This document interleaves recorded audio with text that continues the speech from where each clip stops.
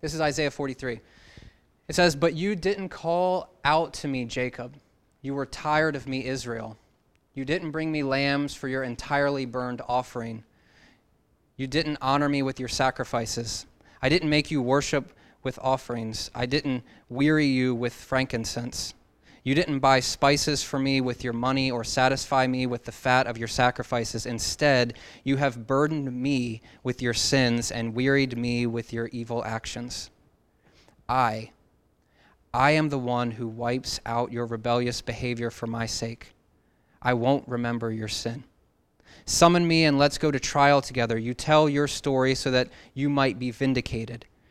Your first ancestors sinned and your officials rebelled against me, so I made the holy officials impure, handed over Jacob to destruction and Israel to abuse.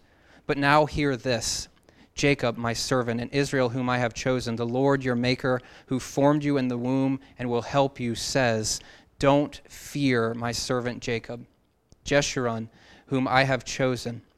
I will pour out water upon thirsty ground and streams upon dry land. I will pour out my spirit upon your descendants and my blessing upon your offspring. They will spring up from among the reeds like willows by flowing streams. This one will say, I am the Lord's, and that one will be named after Jacob. Another will write on his hand, the Lord's, and will take the name Israel. Tonight, I just want to go sort of verse by verse. Some weeks we do that. This week, I think, is a bit more intense as far as it goes. I don't have a ton of things to say, although last week when I said that, it ended up being one of the longest sermons that we've done here in the last 6 months. On record, anyway. Who knows about the things we haven't kept record of. But here, I just want to kind of march through this set of texts to pull out some points of application, really. I will try my best not to do damage to the text. I don't believe that I am, but I really have in mind to pull out some application for us this week that can hit us where we're at.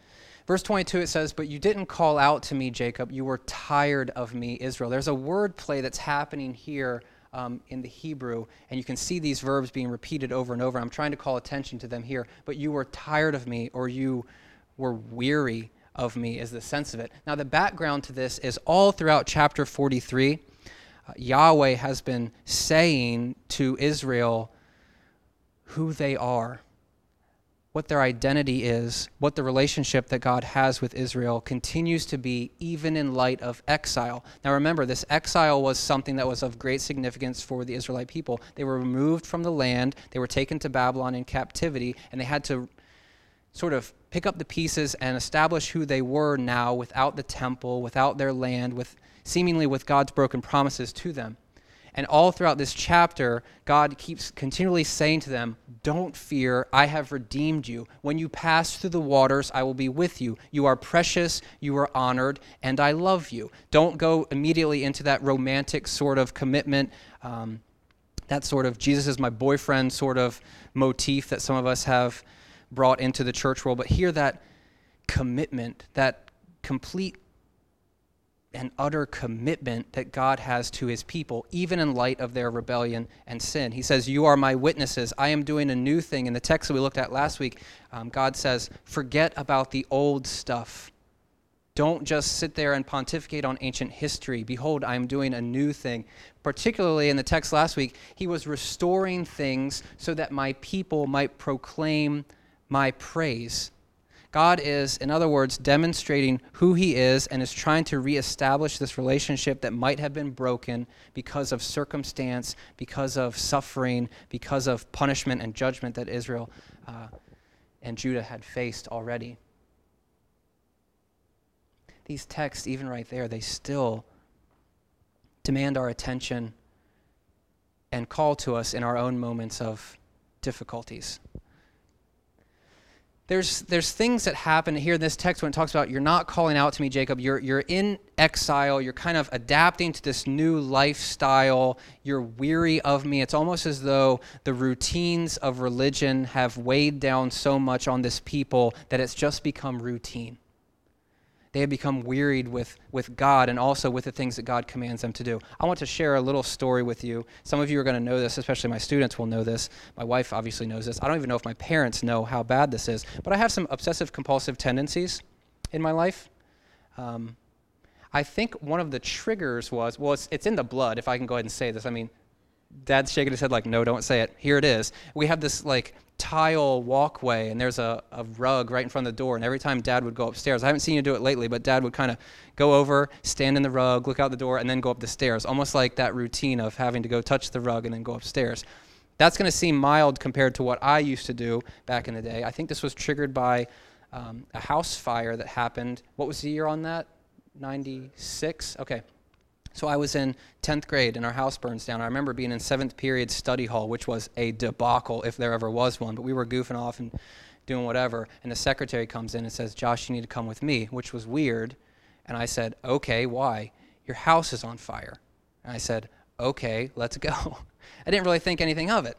I don't know. It's just when you're not in those positions, you don't really know how you're going to act until you're in those positions. And I remember pulling up to the house, seeing it on fire, going over to my grandmother's house, and a fireman came and said, what do you want us to try to get out of the house? And I said, my scrapbooks. And then I started bawling. The reason why I wanted my scrapbooks is because I wanted proof that I played sports and that I was pretty decent at them. So that when I told my kids that I played sports, I could say, here's the newspaper clippings, boom. So it wouldn't just be sitting around the fire telling stories. You know what I mean?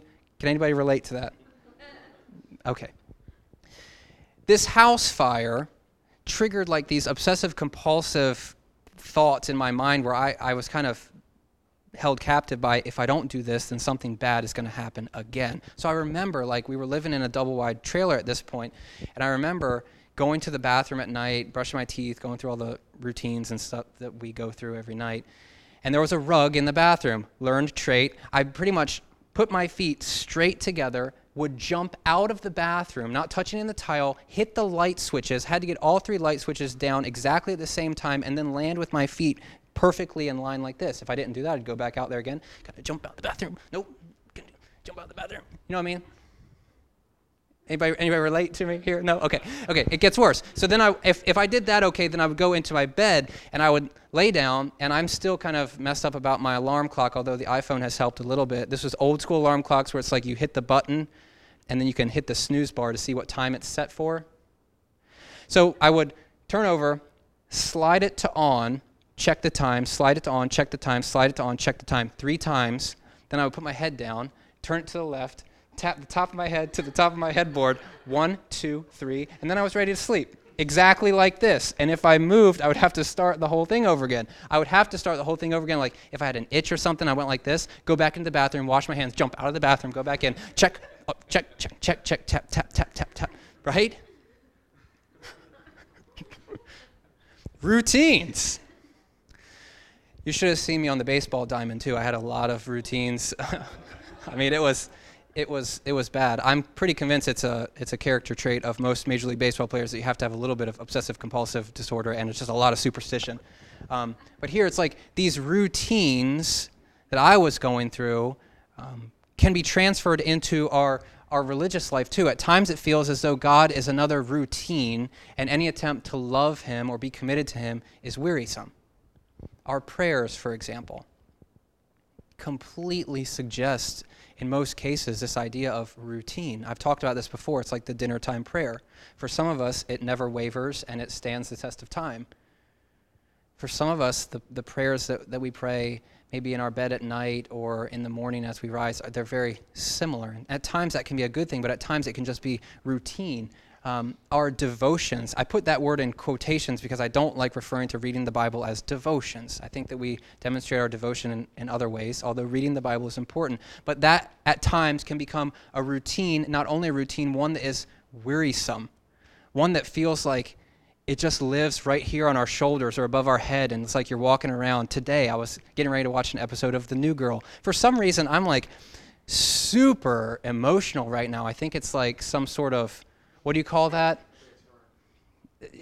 Yeah, but what'd you say about Porter the other day? Sympathy. It's like sympathy emotion that I'm having with Kate as she's dealing with this pregnancy and the hormone influx. But I'm like sitting there watching New Girl crying. Today I was crying at, I don't know. A, I don't know why, and B, I don't know why I'm telling you this again. I don't know how this relates. But our devotions, this is why, because I wanted to watch The New Girl, and in my mind, I could hear something saying, read your Bible instead, read your Bible instead, read your Bible instead. And it was like that classic church guilt and shame. It's like, I don't want to read my Bible right now. I want to watch New Girl. I want to cry at some episodes that are just hilarious, But there's these things that sometimes we feel that weight of them. Our commitment to God at times is wearisome to us or feels like a burden to us. I hope some of you are connecting with this. I'm not sure if this is just me or where I've been in the past, but I think a lot of times the way that we do church and the way that we talk about Jesus, it becomes task-oriented. It becomes something that we do instead of something that we are, if I can pull that. And just when we think about passion, I'm a pastor. I'm a Bible teacher. I've been studying the Bible for 15, almost 15 years since high school. And at times it's just like, it's something that you do. It's not something that you're passionate about. And I feel as though when we talk about God, we're right here where Israel is. We're not calling out to God, A, because of our circumstances, because of what he's put us through, quote unquote, but also because we're just tired. We're weary.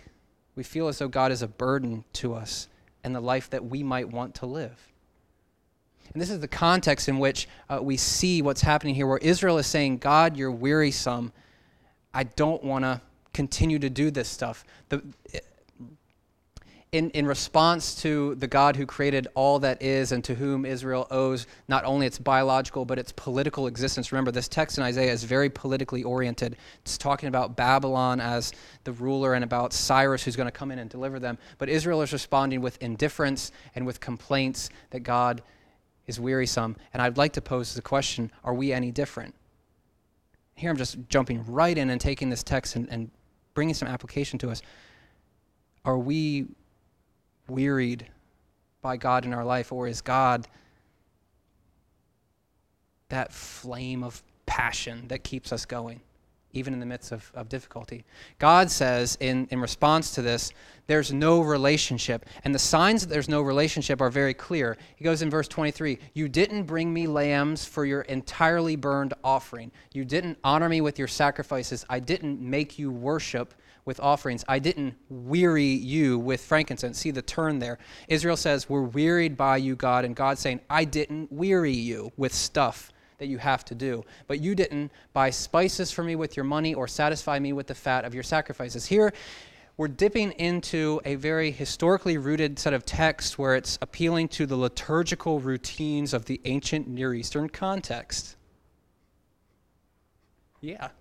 The liturgical routines are, yes, you offer sacrifices, but beyond that, outside of Israel, there was this thing about feeding the gods. In order to have that relationship be sustained, you would present food to the gods. There's a really cool story of this in the Apocrypha called Bel and the Dragon. It's like an addition to the book of Daniel. I want to read just a couple verses with you from this book. But this is Bel and the Dragon.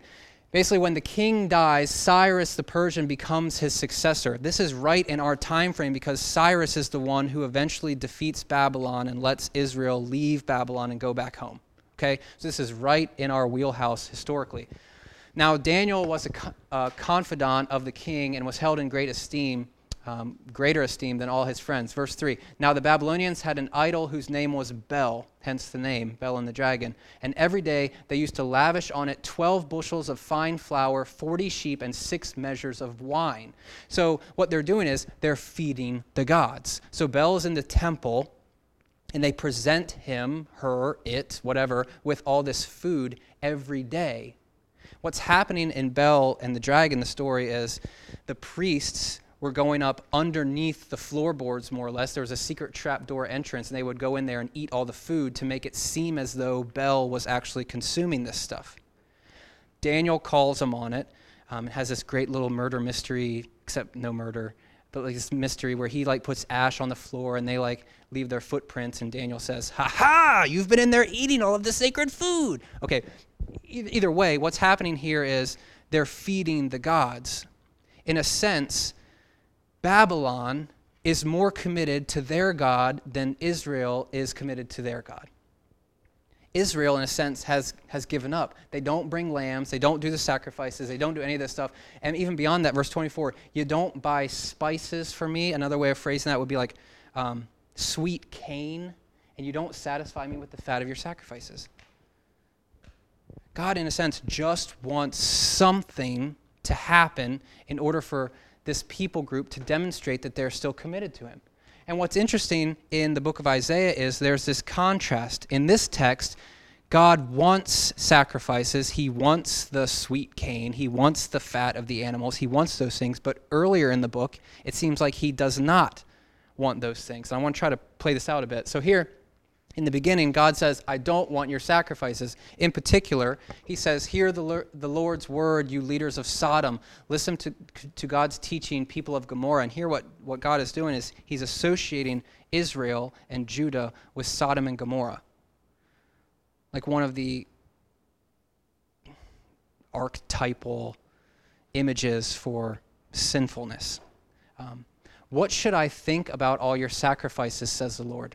I'm fed up with entirely burned offerings of rams and the fat of well-fed beasts. I don't want the blood of bulls, lambs, and goats.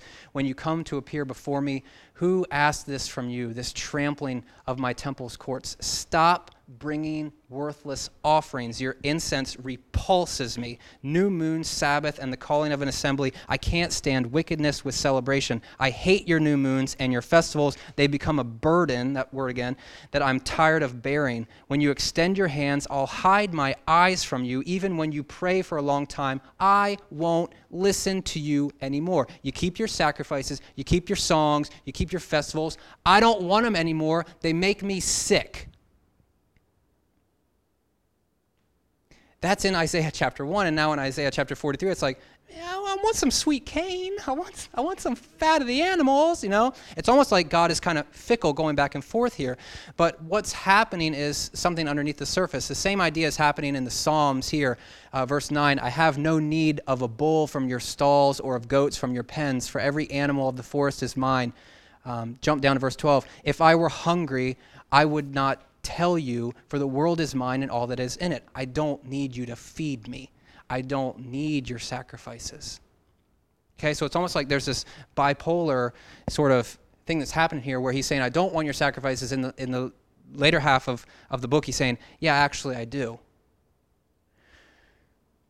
What God didn't want and doesn't want, what had become burdensome or exhausting to him, or sacrifices and or ritual symbols offered by a disqualified Israel, a people whose hearts were not there. We talk a lot about that heart in worship. Matt Redman really popularized this about 10 years ago. I was about to bust out into the song, but I won't. I'll hold back. Charlie's begging me. Okay, so what God wants is Israel to call out to him. He wants visible, dramatic, generous acknowledgments of allegiance from Israel. That's from Walter Brueggemann. And then he wants their hearts. As I was thinking about this today, this is in the back of my mind as I'm up there strumming my guitar and singing songs. And I just hear in the back of my mind, take your songs, take your offerings, they make me sick. I don't want them because you're so far from me. We have a privilege in this place and beyond of praising God for who he is.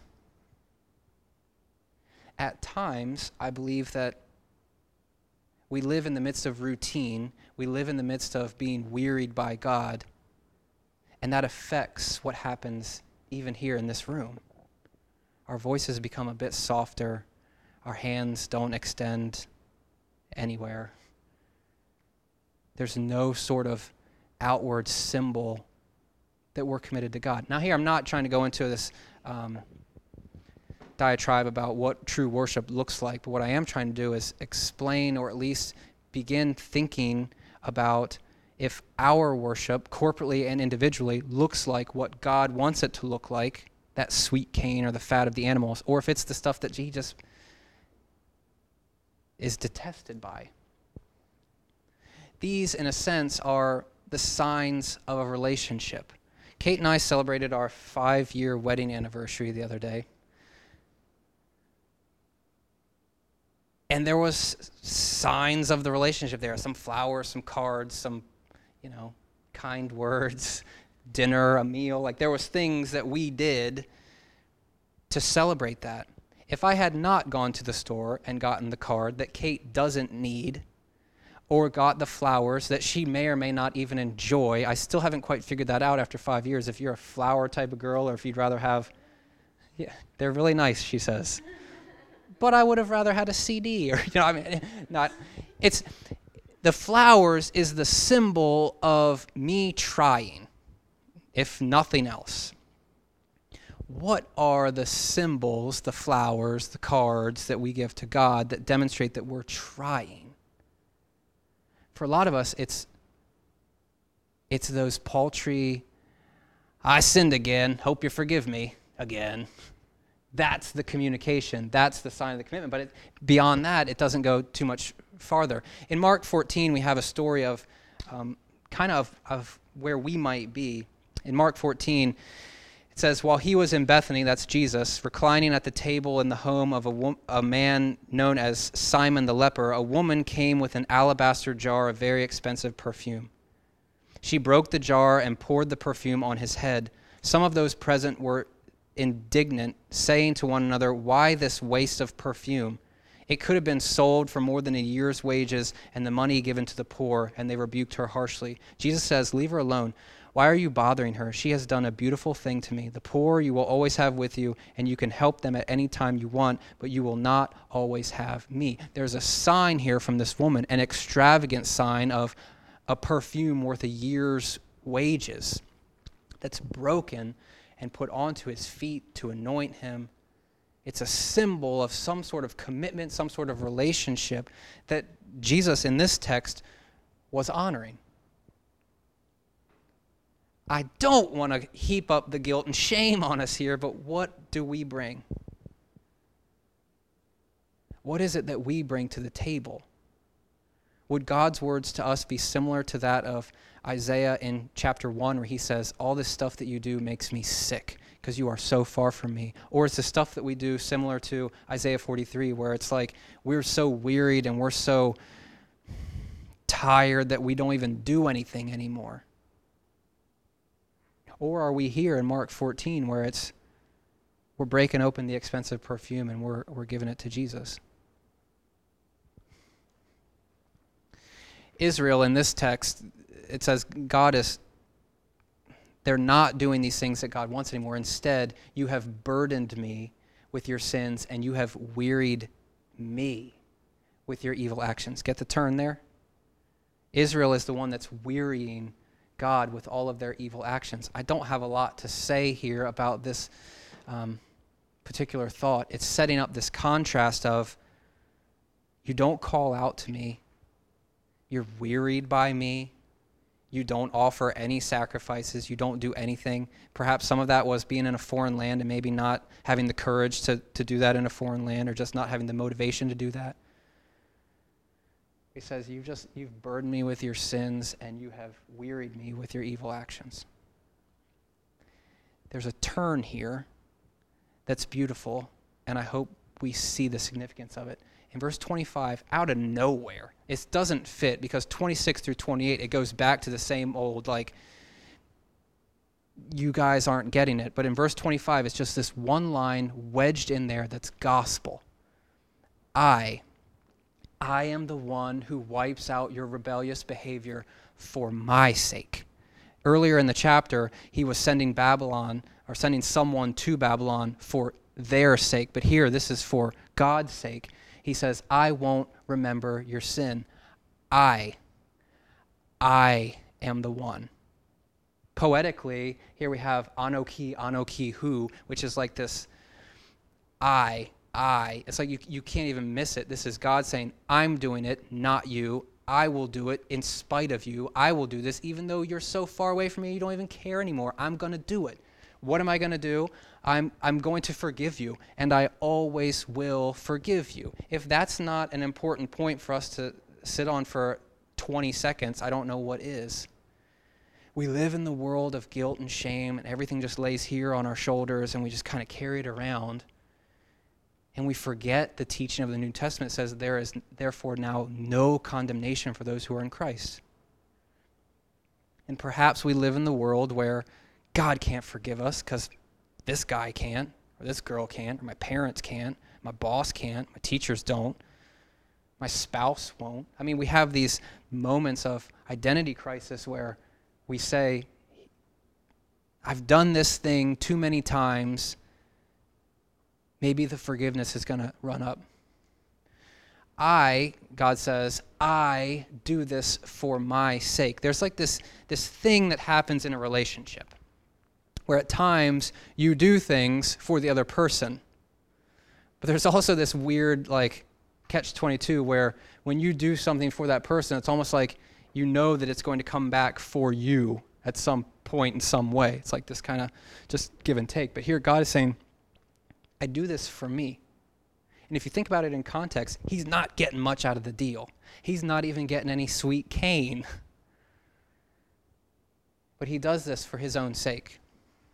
Verse 26, it gets back into it. Summon me and let's go to trial together. You tell me your story so that you might be vindicated. And then it's like there's silence in the text that's quickly kind of alleviated. And God continues to talk. Your first ancestors sinned. Your officials rebelled against me. So I made the holy officials impure. I handed over Jacob to destruction and Israel to abuse. It's like that little snippet in verse 25 of goodness and grace and mercy and forgiveness is gone. And now God is saying, say something for yourself. You want to take me to trial? Take me to trial. What's your story? What's your case? You got nothing. And if you take that one step farther, we don't have much of a case either. Although in many instances in our life, we would love to take God to court like Job in the midst of suffering, in the midst of trial, in the midst of difficulty and persecution, in the midst of sickness, death, destruction, divorce, bankruptcy, bills. I mean, all these things, we want to take God to task. But in this text, he's saying, you can't say anything. I'm in control of all things. I'm in control of you. I love you. You're precious. You're honored. Whatever you're walking through, whether it be water or fire, I'm right beside you.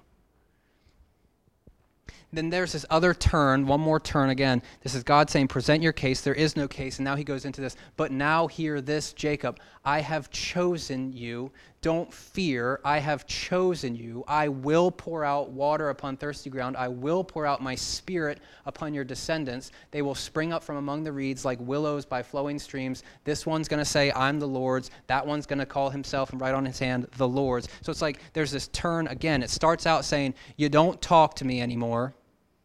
You're wearied by me, but I will forgive you. You want to present a case? Present a case. You don't have a case, but I have chosen you. It's like God keeps going back and forth, back and forth, back and forth, answering all of the issues that Israel is dealing with at the time. So this is how we conclude.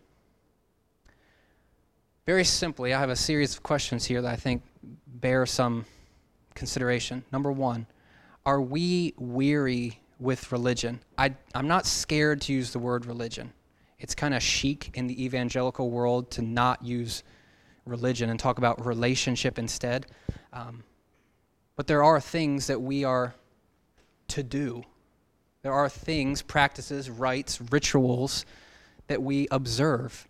Are those things wearisome to you? Is singing in this room wearisome to you? Is coming up here these few steps to receive the body and the blood of Christ, is that wearisome to you? Is praying the same trite prayers wearisome to you? Is spending time with this people around this fake notion that we're rallied around the cross wearisome to you?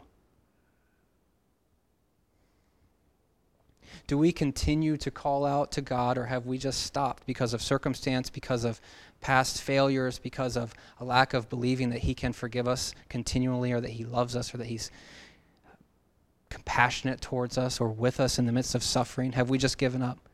Like in verse 22 where it says, you don't call on me anymore. Do you offer any signs of your commitment to God? Here, home, in the car, wherever. Is there anything that you do that God could say, that's the sweet cane? That's the fat of the sacrifice. And maybe even one step beyond that, what would that even be? It's interesting that in the New Testament, when Jesus talks about stuff similar to this, He surprises people. It's almost like the things that they did just because were the things that they were doing for Jesus, without thinking, I'm going to give this guy a cup of cold water because Jesus wants me to. It's almost like so ingrained in them that that's just what they do. Could it possibly be that we're missing those opportunities because we're burdened by who God is, or because we don't have that right frame of mind? Are you aware of God's continual, almost stubborn forgiveness of you through Jesus? Are we aware of that? Do we accept that? Is it something that we can understand or grasp or even try to? What we deserve, we do not receive, and perhaps this should inspire thanks. I think at the end of the day, in this text, and even in Isaiah 1, where it says, get your sacrifices and get all that stuff out of my face because I don't want them anymore, I think all God is wanting at that moment is somebody to get it. Somebody to understand. In our context, somebody to say, I'm forgiven and I'm a child of God through Christ. Somebody to say, I am forgiven in the midst of continual and perpetual failure. I am honored, I am precious, I am loved. Perhaps he just wants somebody to say, in the midst of suffering and tragedy and trials, whatever we're walking through, whether water or fire, that we can say, God is with us. In this moment, Isaiah's laying it on pretty thick. And for its original readers, I think there was a strike of maybe like a twist a knife sort of thing, like we've got this all wrong. We've totally misunderstood this scenario. This might seem odd, but I hope in this moment we can get a little bit of that too. We've become so accustomed to this thing that we do, to this person up here talking, that it's like it doesn't even faze us anymore. We've become so accustomed to preaching and teaching and singing and all these things that they have no bearing in our lives anymore. And I want you to hear, as we close, I want you to hear again and again and again, you are precious, you are honored, you are loved. And Christ demonstrated that for us in giving up his life on the cross. That sounds trite and it sounds wearisome, but don't let it.